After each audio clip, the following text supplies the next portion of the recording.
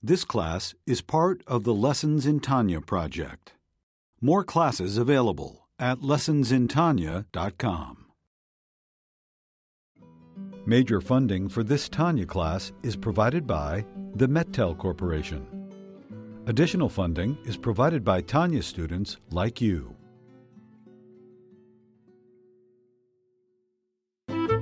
Lessons in Tanya. The Tanya of Rabbi Schneur Zalman of Liadi, taught by Rabbi Ben Zion Krasniansky. Tanya's text elucidated by Rabbi Yosef Weinberg.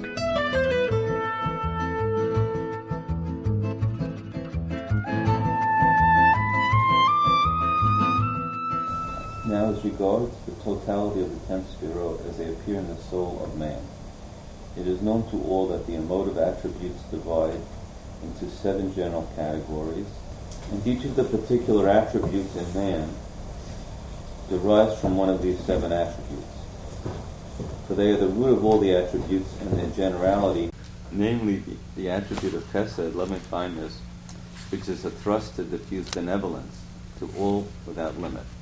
The attribute of gevura, stern limitation and contraction, which seeks to restrain such a degree of diffusion or to withhold diffusion altogether from certain individuals, and the attribute of rachamim, compassion, which seeks to pity a person to whom compassion is appropriate and to extend benevolence to him as well, although he may be unworthy of it. Chesed, kindness, a person who's kind is kind to everyone. It's more about the person who's doing the kindness than it is the person who's receiving the kindness. A kind person is a loving, giving person. Loves to give, loves to love. It's about him. It's a self-expression. It's an expression of me. It's not about the person who's receiving. Maybe the person who's receiving it doesn't need it. But I still want to act kindly to you. You don't even need it. I'm still going to give you a bonus. I'm still going to act kindly. Not because it's nothing to do with you. It's an expression of me. I'm just a loving, generous, giving person. The love flows. The energy flows. I give it easily. I give it willingly. In abundance. That's the attribute of chesed. Gevura is the exact opposite. Gevura is the break.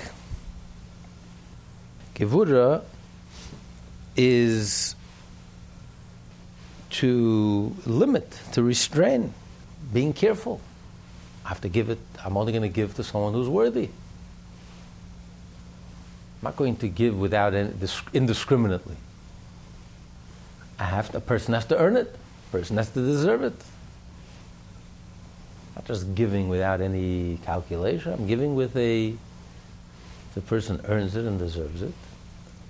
And sometimes I completely refrain from giving. Not appropriate. It's not the right time for kindness. You have to be tough.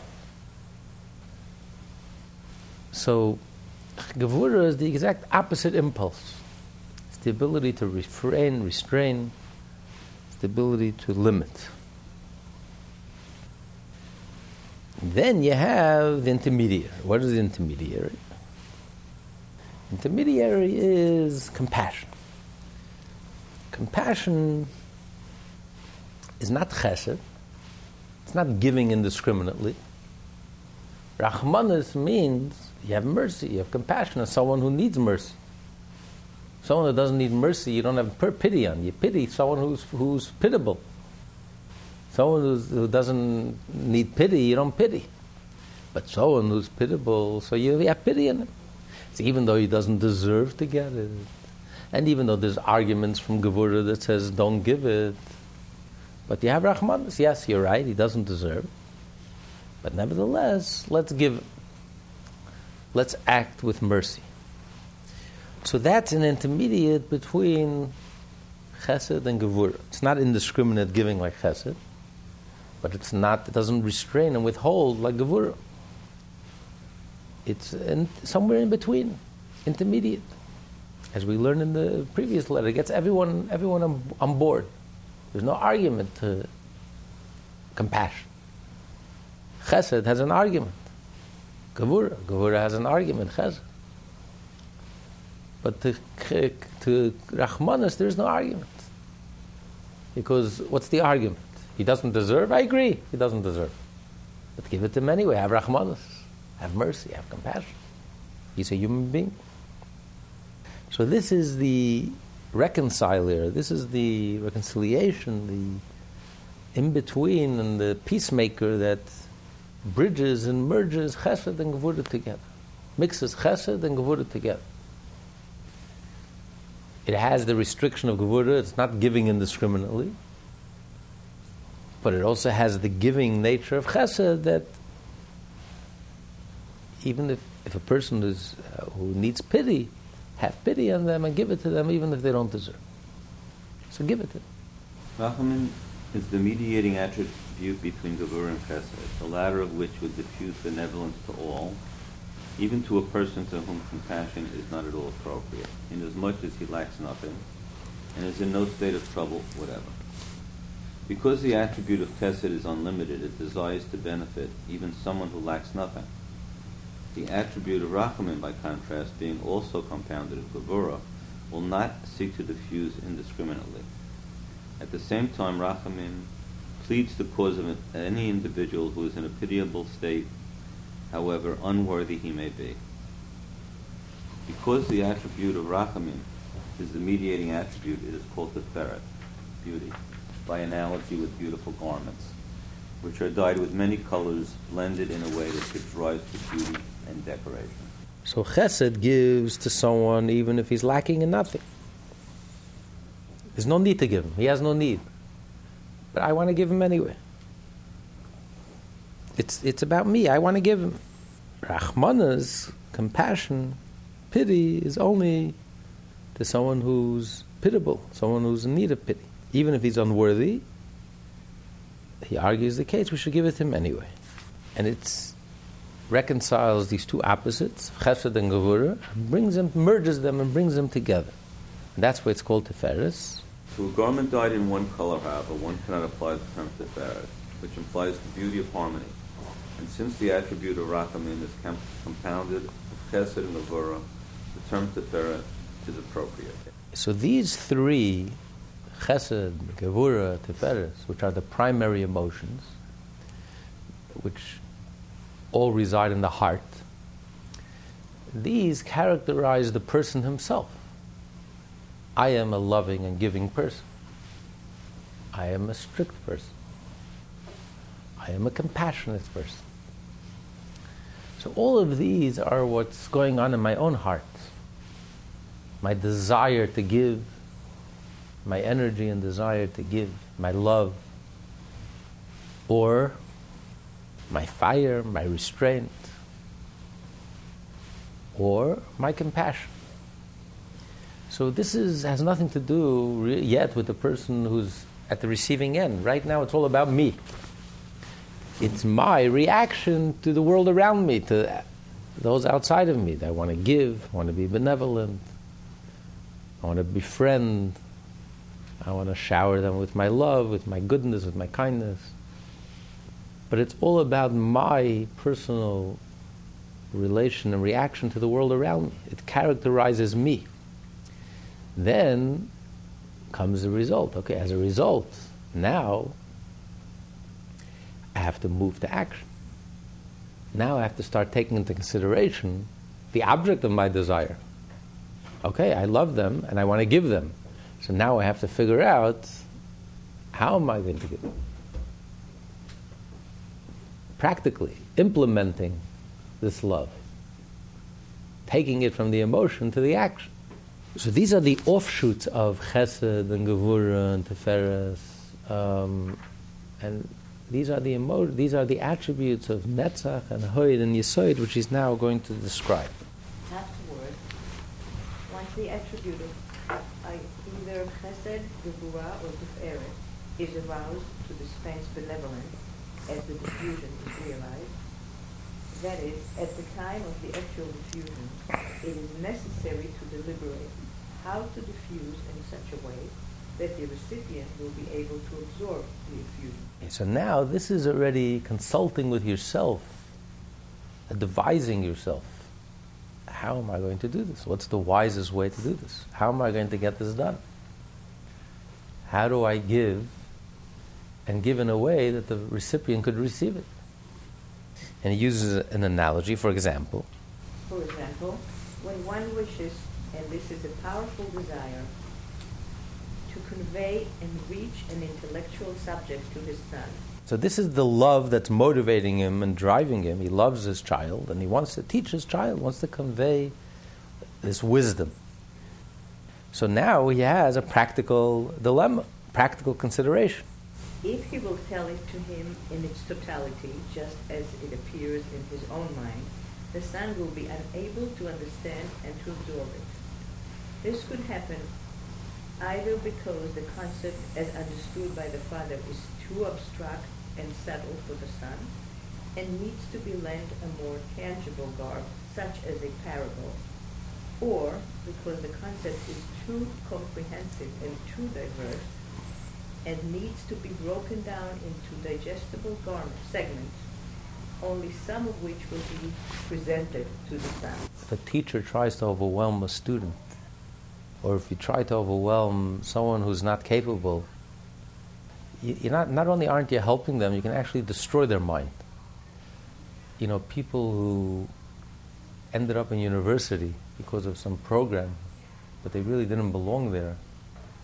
Not only didn't anyone do them any favors, they actually destroyed them. Because it's like taking a first grader and putting him in fifth grade. You haven't helped the child, you destroyed the child. Because he's completely lost. He's hearing concepts that he can't even begin to grasp. He's a first grader. Yeah? He can't jump to fifth grade before you go through all the steps, first and second and third and fourth. So if you overwhelm the child, you're just going to destroy his mind and destroy his ability to even think and to even understand those things that he was formerly capable of understanding. So if the father, out of his love for his child, wants to share with him his brilliance and his wisdom and his intelligence and his insights, he's going to overwhelm the poor kid. So the father has to think very, very judiciously, very carefully. How do I get this idea across to my child in a way that my child could appreciate it, understand it, get it, and it should really register in his mind. It should really help him open up his mind, help him understand, and help him look at this world in a certain way, and help him develop his mind even further. So you have to be very, very judicious. How you teach him, what you teach him. So what the father has to do, he has to take this idea, he has to really, really think very, very hard. And that's really what education, good education is all about. There are many brilliant, brilliant minds, but they're not good teachers. They're lousy teachers. Because they can't connect with the students. They don't know how to convey these brilliant ideas. They don't know how to convey it. It goes way over the head of the students. Or they completely confuse the students. And the students get nothing out of it. If anything, it's completely counterproductive. So a good teacher is not necessarily the most brilliant mind, but a good teacher is someone who really thinks about the student, knows where the student is at, knows how to reach the student, knows how to get to the student, knows how to intrigue the student, knows the amount of information the student can handle, what they could appreciate, and how to help them develop their minds and to help them progress. So this takes a lot of wisdom. You have to be very judicial. You have to think about it very carefully. So it's not enough to figure something out. There's a brilliant mind who can figure things out. He has a mind, he can figure the most complex things, he can work it out, figure it out, and understand it clearly. He understands it clearly. He has a brilliant mind, and the proof is he's able to understand even the very puzzling things, he's able to figure it out. But that's not the same quality of being able to take that idea, that deep idea, and to explain it to a simple person, on a simple level. That's a whole different quality, it's a whole different ability. And that's the ability of the soul. That's what we call netzach and hoid. These are the That's like the judicial part within us. It gives us a device how to figure it out, how to implement. Because of the love of my child, I want to teach him the ideas that I have, my insights. But now I have to find practical ways how to reach my child, how to get to him in a way that he should understand, that should benefit him. So in a way I have to forget about myself and really focus on the child. Focus, how do I break down this idea in a way that's manageable? To the teacher, to the parent, to the adult, the whole idea is one brilliant insight. But in order to explain it to the child, I have to break it down into little pieces. It's like feeding a baby. You have to break it down you have to mash it up, you have to break it down into baby food. So you have to take this brilliant idea and break it down into pieces. And when you break it down, it may end up a whole book. It may end up being a whole book. It needs many paragraphs and many chapters and many sections to explain this one idea. In the mind of the teacher, it's just one flash, it's one insight, it's one concept. He doesn't need to break it down in so many words. But it'll just go right over the head of the student. You have to break it down into manageable bites, little bits, little pieces. The student can take one little bit at a time, chew it, digest it, and move on to the next bit. And slowly but surely you can feed him the idea, but in very small bites. So this takes a lot of judicious thinking. You have to really, it's a skill. Education is a skill. To communicate is a skill. This is about communicating. Getting across your point, but you're getting it across from an adult to a child. From the teacher to the student. They're worlds apart. How do you get from here to there? If it came direct, undiluted, you've lost the child. You've destroyed the child. The child feels terrible. He feels like an idiot. He feels he can't understand a word that you're saying. So his conclusion is, I must be dumb. So completely he'll lose his confidence. He'll lose his self-confidence. It'll destroy him. Instead of building him up and showing him how his potential, how intelligent he is, and eventually he can grow to be that adult and grow to be that, like on the level of the teacher. So you have to build up his confidence. You have to show him that he could grasp an idea and he could advance and he could get excited about understanding a concept on his level, and slowly but surely build him up. So this is a skill. This is a tremendous skill. Education, communication, breaking it down. That's why in business, it's a whole skill to be able to communicate to the customer from the brilliant idea and concept and laboratory to be able to communicate it, and it's a whole different skill set. Not necessarily the brilliant mind who can grasp a concept is not necessarily the one who is qualified, who has those skills to be able to take the idea and break it down and to teach it and to communicate it in a way that will excite and reach the student and enable them and help them and build up their confidence and build up their, until they reach the level where they can step in the shoes of the teacher. Rather, one needs to arrange it for him in a different order and context, such as by providing an example from an alternative context.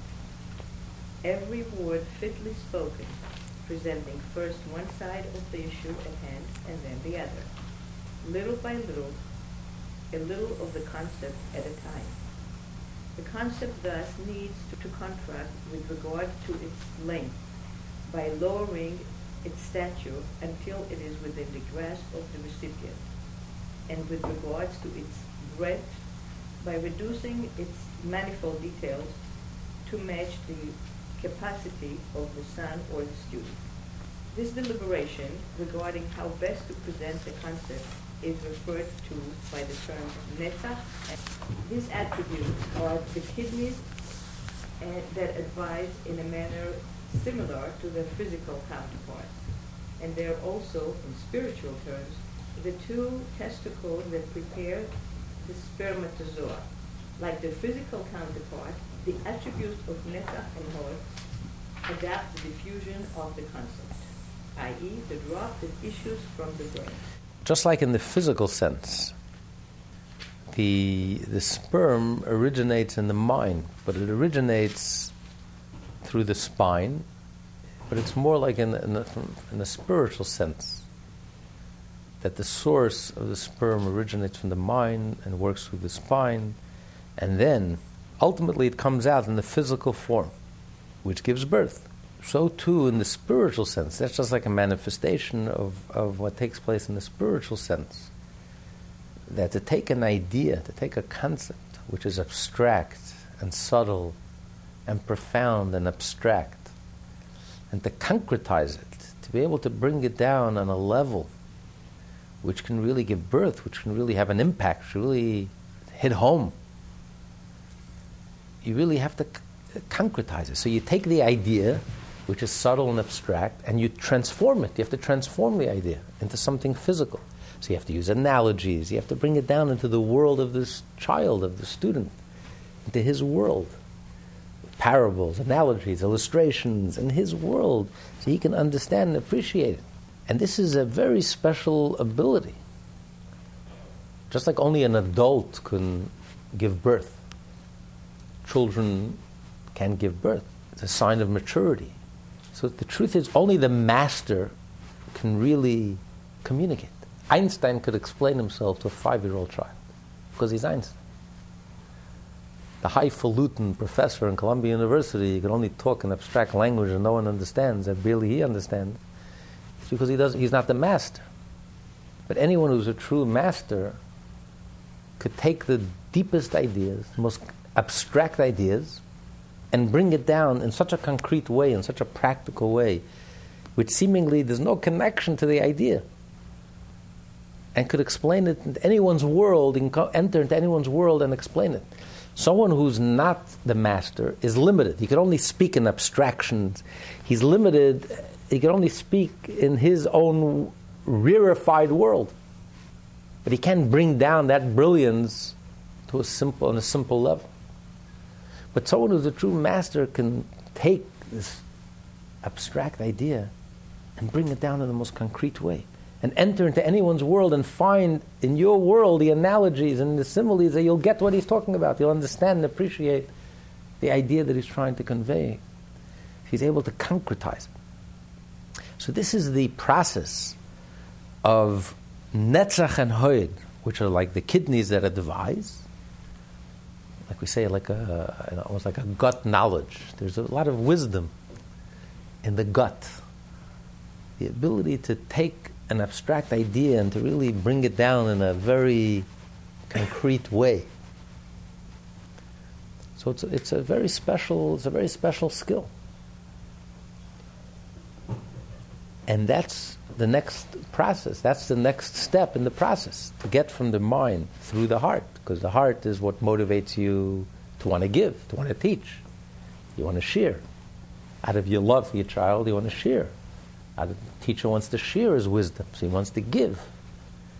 He wants to give something that's precious to him. What's more precious than his idea that he figured out, his concept, his deep, profound, brilliant concept that he worked on?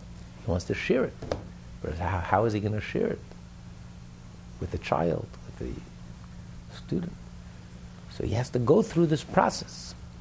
So this process is on the lower level of the heart. This is already the kidneys. This is the guts, the kidneys. It's taking this abstract idea and concretizing it, breaking it down, drawing it down, which enables it to be able to communicate this idea, enables the teacher to be able to communicate the idea in a very practical way. The drop that issues from the brain, that is, they adapt an intellectual subject deriving from the father's mind in such a way that it will not issue unmodified, that is, as a very subtle concept in his brain and intellect, but that it changed somewhat from the subtlety of his intelligence to become a somewhat less subtle concept, so that the son will be able to absorb it in his mind and understanding. This is truly analogous to the seminal drop which descends from the brain. It is extremely tenuous, and through the kidneys and the two testicles, it becomes truly concrete and corporeal. This process parallels the progressive concretization of a concept as it descends to match the capacity of the recipient. The Alter Rebbe now speaks of yet another function of the attributes of Netzach and Hod, separating a concept into its various components. So till now we explained the process of concretizing it, of bringing it down into the world of the child, of the student. And even that's too intense and too powerful for the child to absorb. So for the child to absorb, you have to break that down into little pieces, little bites that he can nibble on and chew on and digest. Even this idea, as it's been concretized, also has to be broken down and give it to him slowly, one step at a time.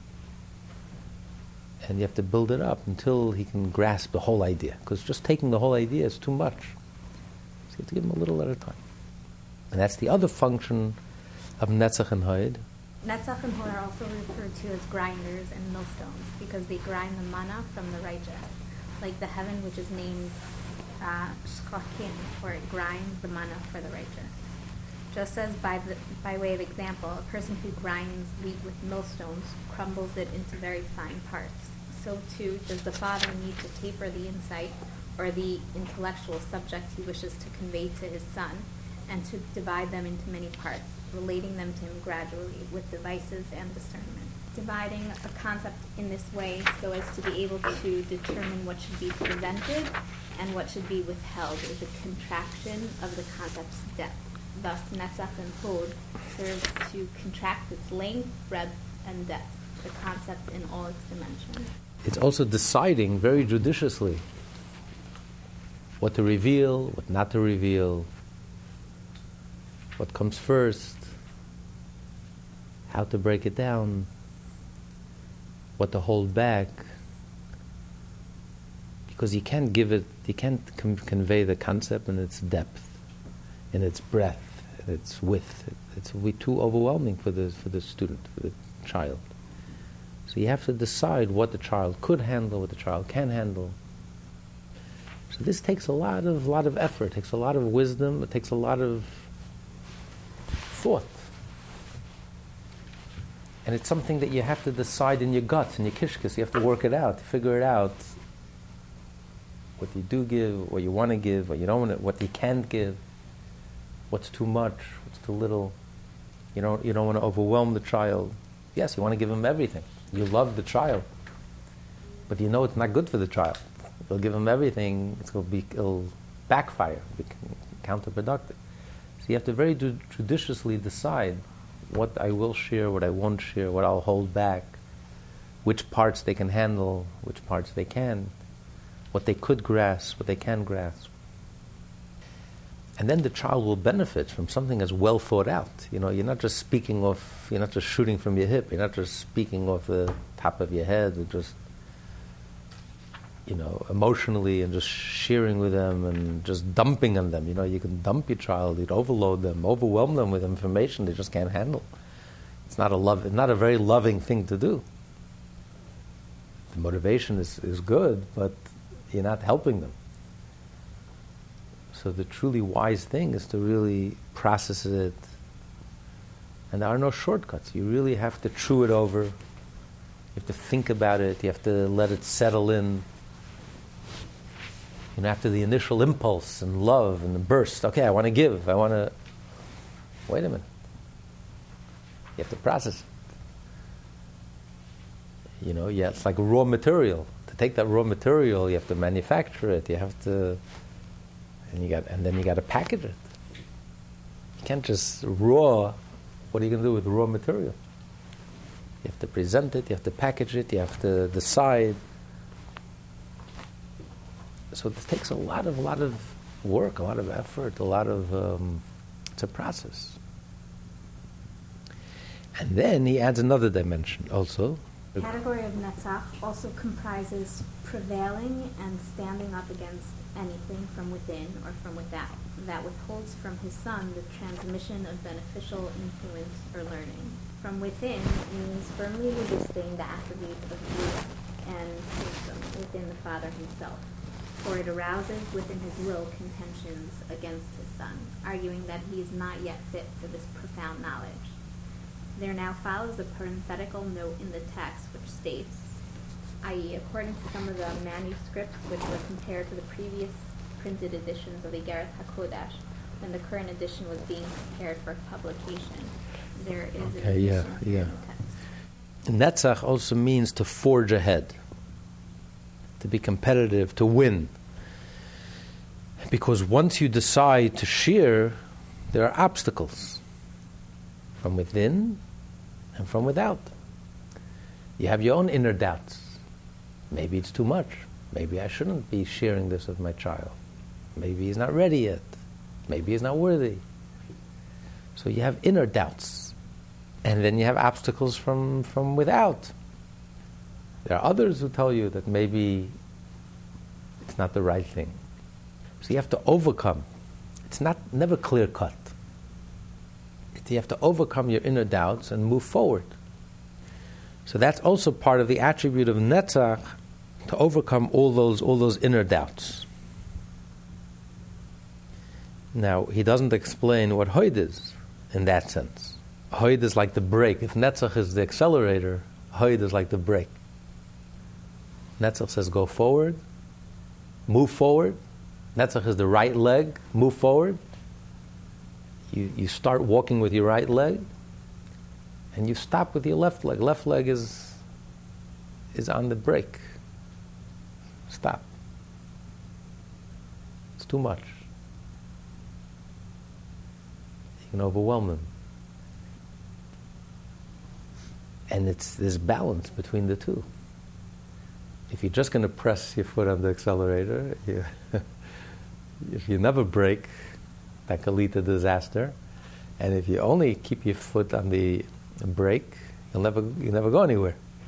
So you have to have a very judicial balance. Brake, stop, brake, know when to accelerate, know when to stop. So it's this interplay and this balance between the two that makes for a safe journey, makes for a pleasant ride. If you have an exaggerated, too much of one, or you're constantly braking and stopping, I don't know if you've ever been to some cab rides. It's a very unpleasant experience. So you have to be very judicious. You have to have a very good balance. You have to know when to accelerate, know when to brake, know when to overcome any doubts and go forward, and swallow any doubts and just continue forward and err on the side of giving and sharing. And on the other hand, you can't go overboard. You have to know when to stop. So these are the attributes. This is all going on within the parent. This is all within the person. This whole back and forth, breaking it down and internalizing it and breaking it up into parts and overcoming any inner obstacle, this is all going on inside of you, in your guts. You're working this all out within you. The product has not yet been rolled out into the market. The child doesn't come into play yet. He's not present. It's all you're sitting alone and you're figuring out. First you're figuring out the idea, the brilliant insight. Then your heart. You love your child. You want to share this brilliant concept with the child. And then comes the guts and the kidneys and this judicious advice that you're giving to yourself. Should I give? How should I give it? How should I break it down? How should I explain it? How should I give it in a way that my child can handle it? All of this is happening within you. Now comes the next step, which is where the child comes into focus. The Alter Rebbe now goes on to explain the attribute of Yesod. The category of Yesod is by way of example, the bond by which the father binds his intellect to the intellect of his son, while teaching him with love and willingness, for he wishes his son to understand. This is already the personal connection. This is like charisma, it's something intangible, but this is what connects and draws the teacher to the student to the teacher. Yesod is that connection. It's that love and that bond, that bonding between the teacher and the student, the father and his child, parent and the child. It's that personal bonding. It's that connecting to the child, not just conveying an idea. Not like one brain talking to the other brain. It's connecting to the child, to the person. It's the person to person. It's getting under the skin of the child. It's connecting every fiber of your being to every fiber of the being of the child. It's that personal, intimate touch. It's that chemistry. The chemistry that connects the teacher and the student, the parent and the child. And as he says, otherwise, if it's not just a communication of ideas. Communication of ideas can be very impersonal. You can hear an idea from a tape recorder. You can listen online. Could you compare a class online, class that's in person? It's face-to-face, person-to-person. But there's a relationship. There has to be a relationship between the teacher and the student. A parent and a child is a personal relationship. I feel the child, and the child feels the parent. Every fiber of his being, every bone in his body. And that's the conduit for the wisdom to go in, and to go in very deep. You can't compare it to learning online, impersonal. The teacher doesn't know me, I don't know the teacher. It's the same information.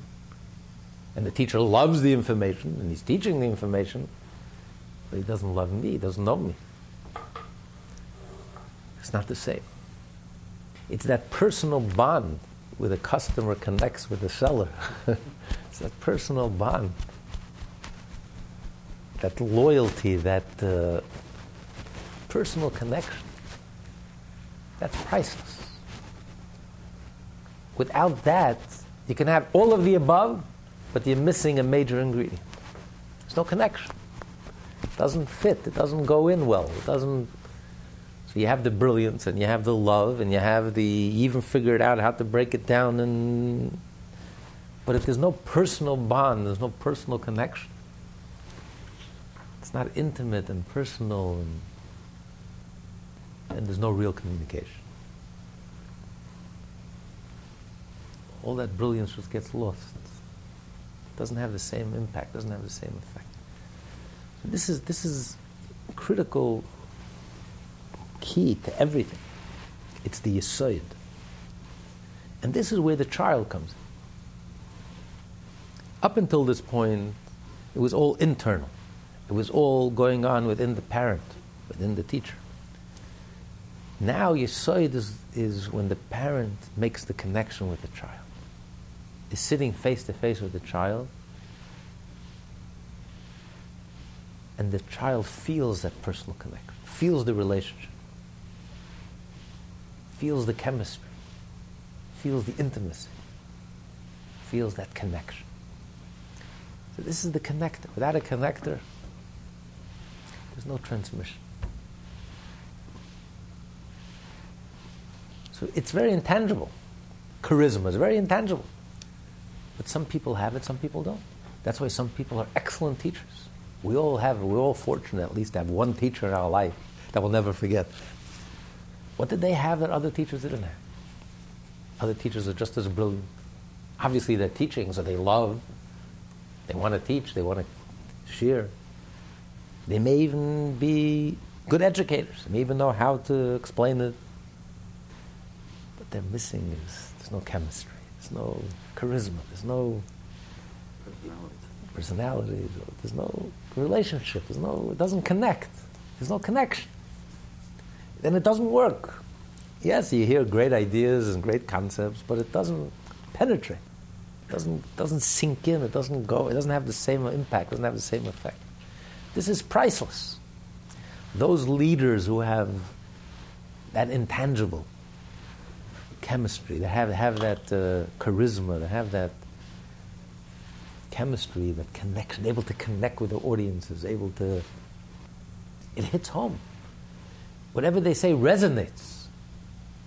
It's not just hearing an idea, an interesting idea. I can hear it off the internet. But it resonates with you. It's like speaking to me personally.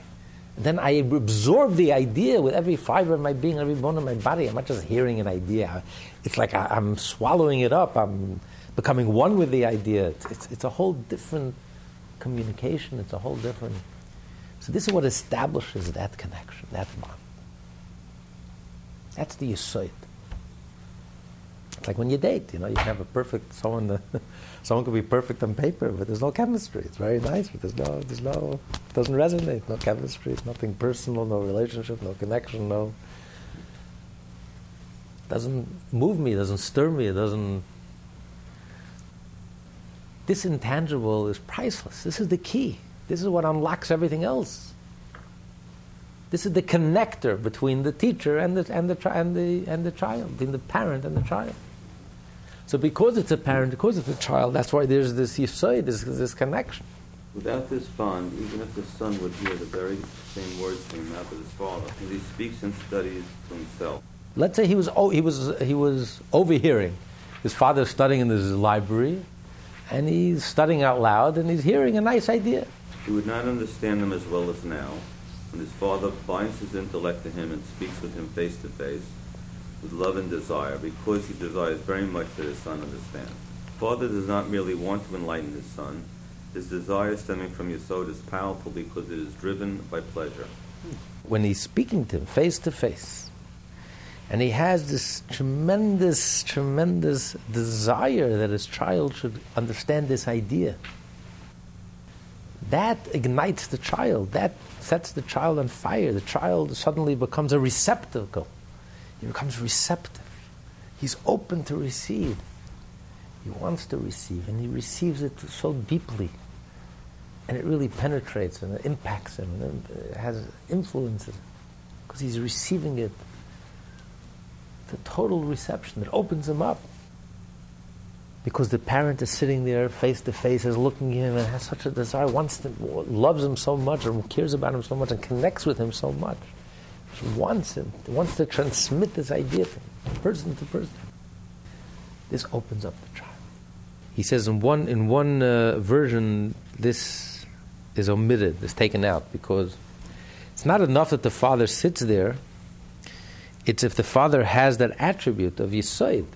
You have to have a highly developed attribute of Yesod.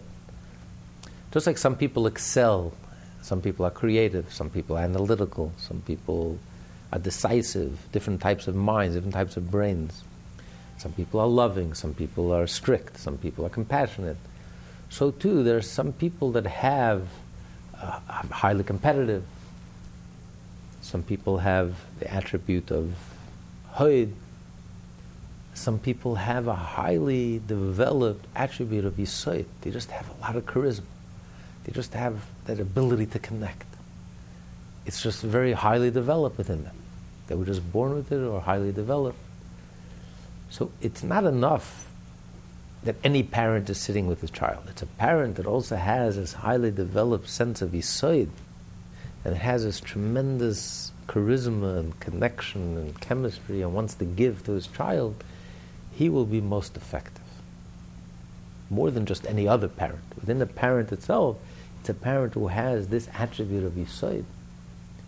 He will be tremendously successful in communicating and conveying and reaching and inspiring his child. And the greater the desire and delight of the father, the greater is the influence and the learning. Because then the son is able to absorb more and the father communicates more. So it's two ways. Firstly, it opens up the child. The child opens up and is able to absorb and receive more. And also the father also gives more.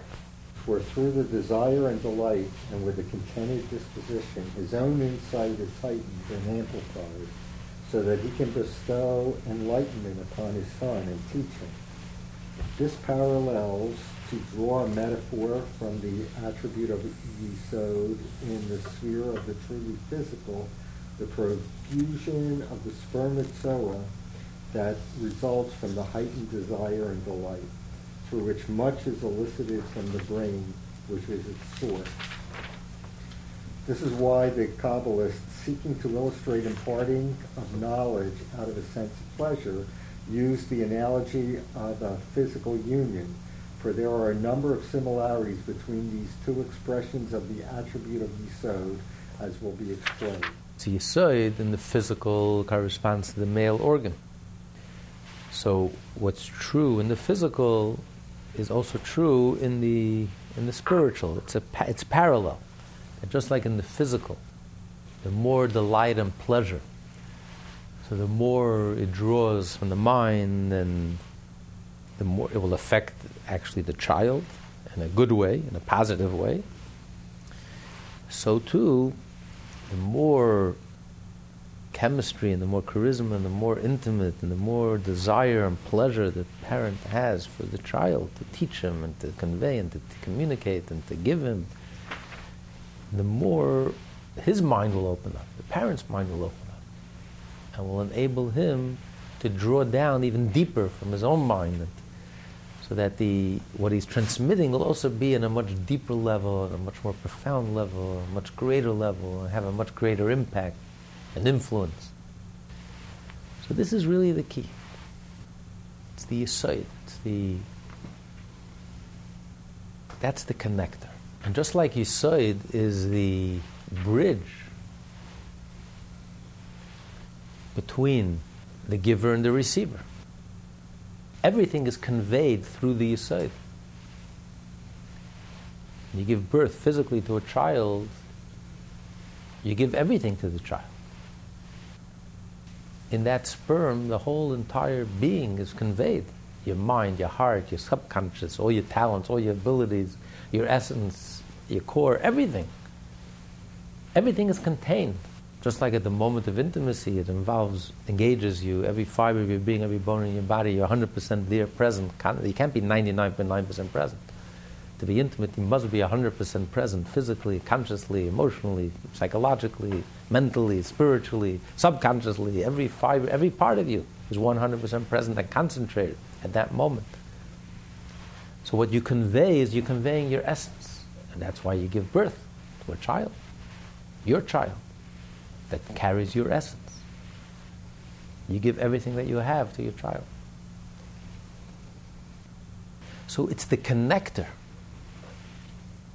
It's the connector between the giver and the receiver. That's why the Kabbalists refer to Yisod as the connector between heaven and earth. Because that's the bridge, that's the connection between the giver. The whole giver is concentrated at that moment in the Yisod, and that's transmitted to the receiver. So too, in the analogy he's explaining here, in the conveying of an idea, in the conveying of this, transmitting this idea, and this is the key. This is really the key that unlocks everything. This is the most critical component. You can have everything, but if you don't have the Yisod, it's lame. It's not the same. It doesn't have the same effect. So what about the woman? I mean, does the woman have this similar Yisod? No, she's the receiver. She's the one who receives, and she's the creator.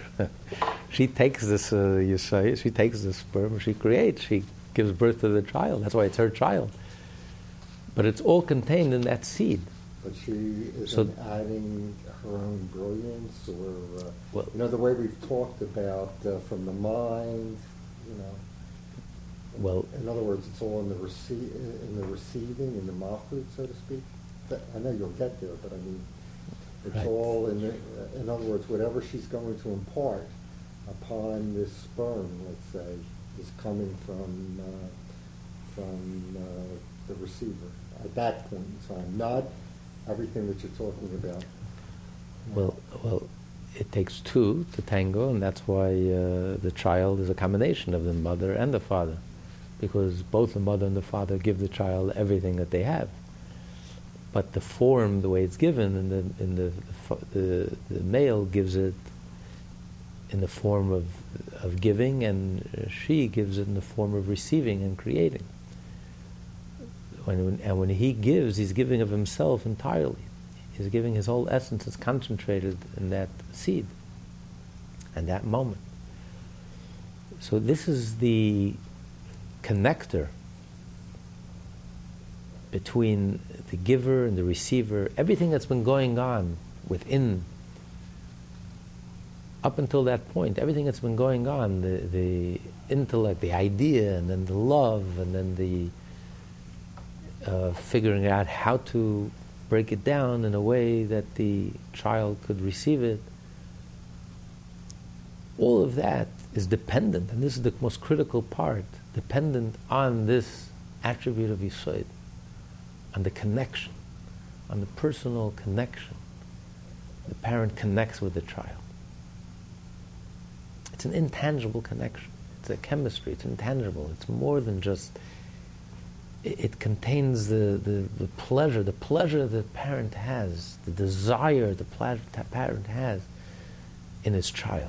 And he wants to give to his child. And he wants to convey and share with him everything that he has with the child.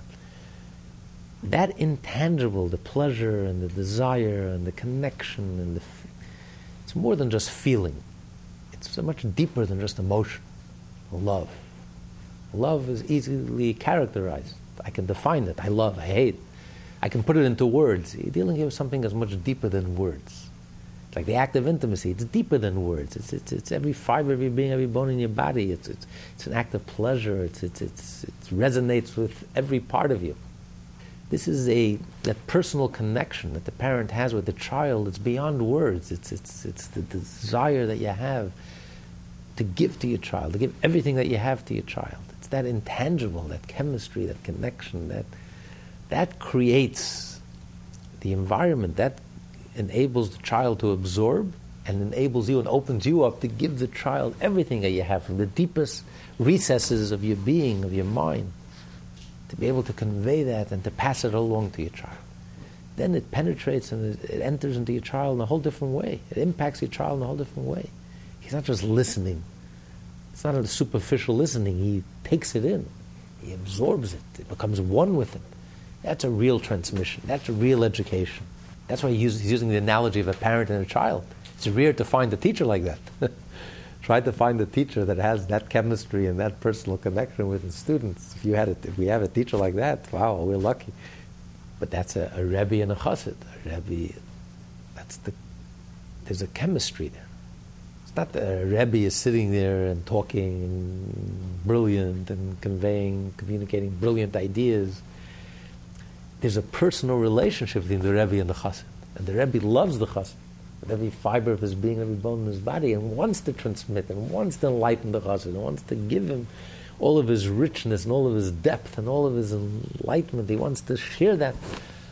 He wants to transmit that to the Chassid. So when the Rebbe is farbringing and he's talking to you and he's looking you in the eye, and it's a personal communication.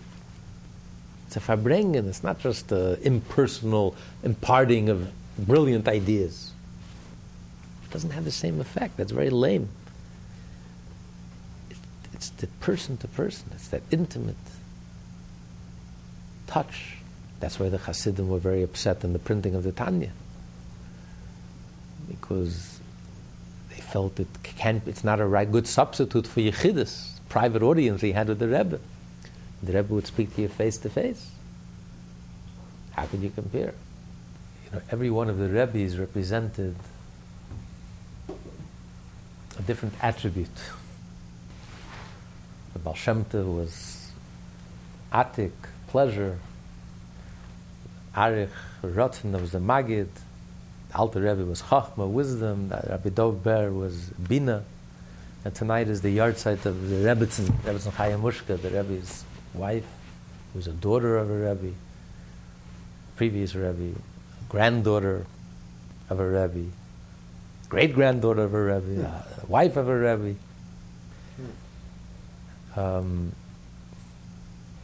So the Alter Rebbe was wisdom, the Mittler Rebbe was Bina, understanding, Tzemach Tzedek was knowledge, and the corresponding emotions. Alter Rebbe was Chesed, and Mittler Rebbe was Gevura, Tzemach Tzedek was compassion.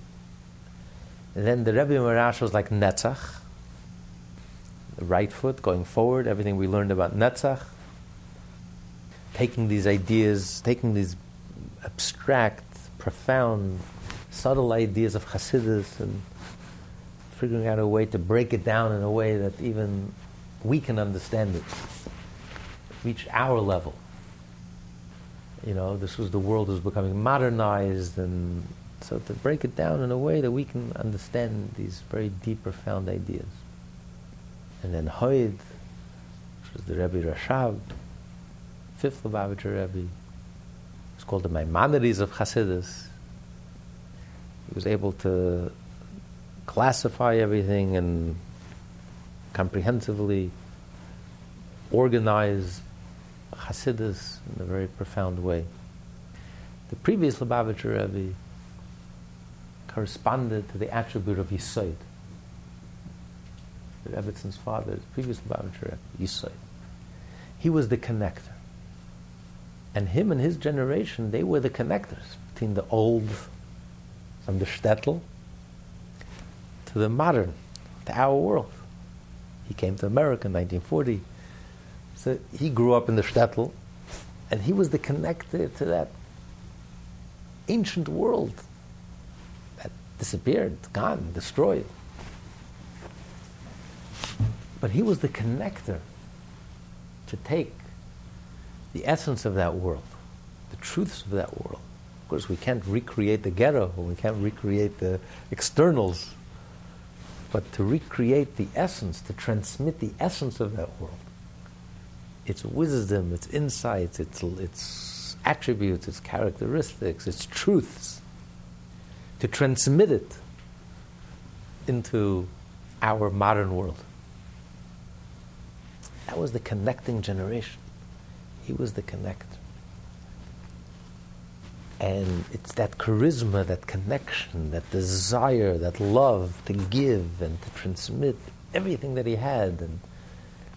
And he wrote, and he communicated, and he shared, and took that whole world that was close to us, we never experienced it, and put it all down, and wrote it all down, and transmitted it, and conveyed it, in all its richness, and all its depth, and all its truths. Conveyed it to us, communicated it to us, so we can take those values, absorb those values. Of course, there's no going back. We can't recreate the shtetl. But to recreate, to create those true values, those eternal values that are unchanging and unyielding, and are true for all times and all places. And he was the one who conveyed, connector from that old world to the modern world, to connect these two worlds and to transmit that whole truth in all its richness, undiluted, in its entirety, to our generation, to us. That's the Yesod. And the Rebbe is Malchus, the actual communication, the actual packaging, the actual implementation, making the sale. This is all a preparation. So you say, making the pitch. Malchus is getting the sale done, getting the customer to hand over the money and to buy it, But this is all going on before the sale. This all has to happen. First, you have the brilliant concept, and then you have the love, and then you have the practical working it out, how much to give and how to convey it, and what to withdraw, and what the world could handle and can handle. Then comes the chemistry and the connection. And then comes the actual sale. That's Malchus, but that we'll get to. So the previous Rebbe in his generation, this is the Yesod, this is the connecting generation. Transmit all of those values and all of those truths and all of those depth. Even though externally it's like a different universe, and that universe doesn't exist today. We can't pretend it does. It doesn't. But core things don't change. He was the Yesod. And Yesod is the connector. This is the key ingredient. He was the one, out of his love for Klal Yisrael, for the Jewish people, he was able to transmit such a tremendous love. He was able to transmit, to carry, to embody. Firstly, embody and personalize. Embody all these values and bring it to the New World, bring it to America, and transplant it in America. And he was able to convey and communicate it and teach it and share it with such love that he gave everything, deepest depth, most profound values and deepest depth that kept our ancestors going for thousands of years. He successfully was able to convey it, and we were able to absorb it and receive it out of his tremendous love for the Jewish. So we get an idea who the Rebbetzin was. This was her father and her grandfather, the Rebbe Rashab. The previous Rebbe, it says everything in this world is a God created a balance. Good and evil have to be equally balanced. Every positive has a negative. Every plus has a minus. So in the previous Rebbe's generation, we've seen evil that the world has never seen since the creation of the world. On such a scope, on such a depth of depravity, such a depth of evil, the world has never seen before. Hitler, Stalin. The world has never seen such evil before. And such a scale, a global scale. Stalin murdered 20 million of his own. Hitler, World War II, besides 6 million Jews. And how many people died in World War II? 80 million people. It's just the evil that was done on such a broad, massive scale. The world has never seen anything like it before. Never happened. The level of heresy, the westernization and the abandonment of Yiddishkeit, the world has never seen such a scale. But God created this world in equal balance. So from the depth of their evil, you can get an inkling of the depth of the holiness of the previous Lubavitcher. Because he was the antidote. He was the balance. This was absolute evil, Amalek, that the world has never seen before on such a scale. And the previous Rebbe was the depth of holiness and purity and goodness and emes. That was the counterbalance to Stalin and Hitler. So we can get some idea of a depth of holiness that the world has never seen before.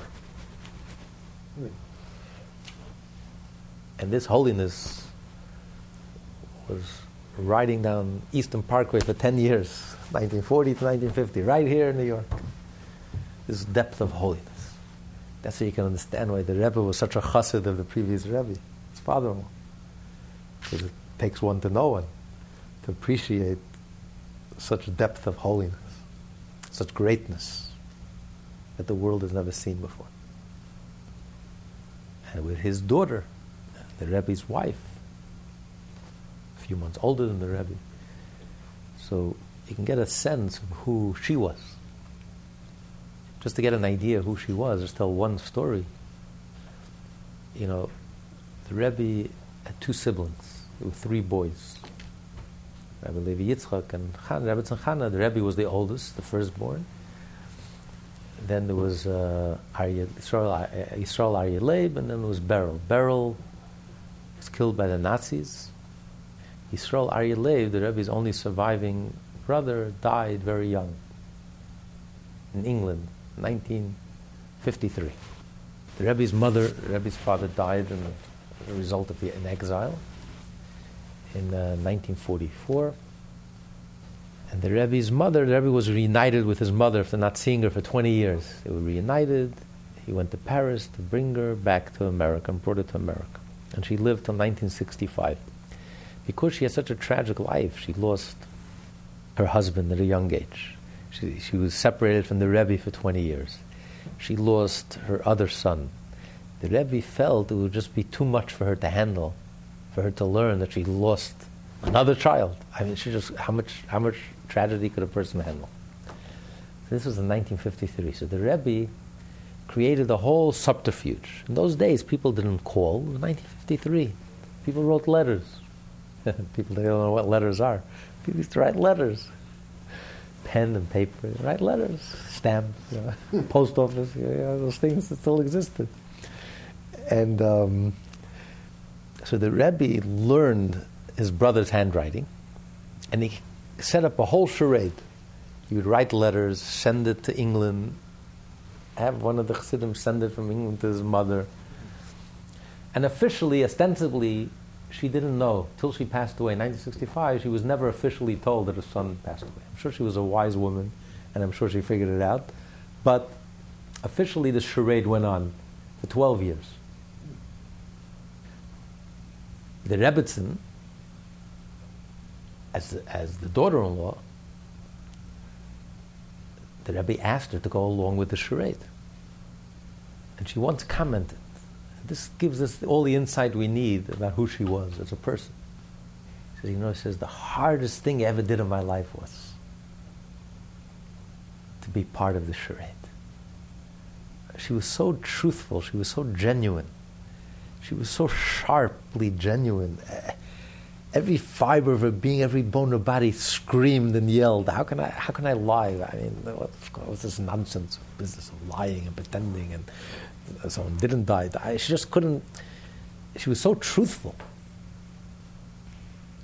that you imagine, the hardest thing she ever did in her life, she said, was to go along with the charade.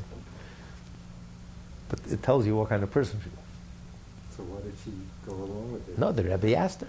Her husband asked her. The Rebbe asked her. The Rebbe asked her. The Rebbe asked her. But just to tell you, of course she did it. Of course she did. Of course she did it, and she understood, and intellectually she understood, and she did it. But it just the fact that she said it was the hardest thing she ever did in her life tells you everything about what kind of person she was. During the court case of the books, the library,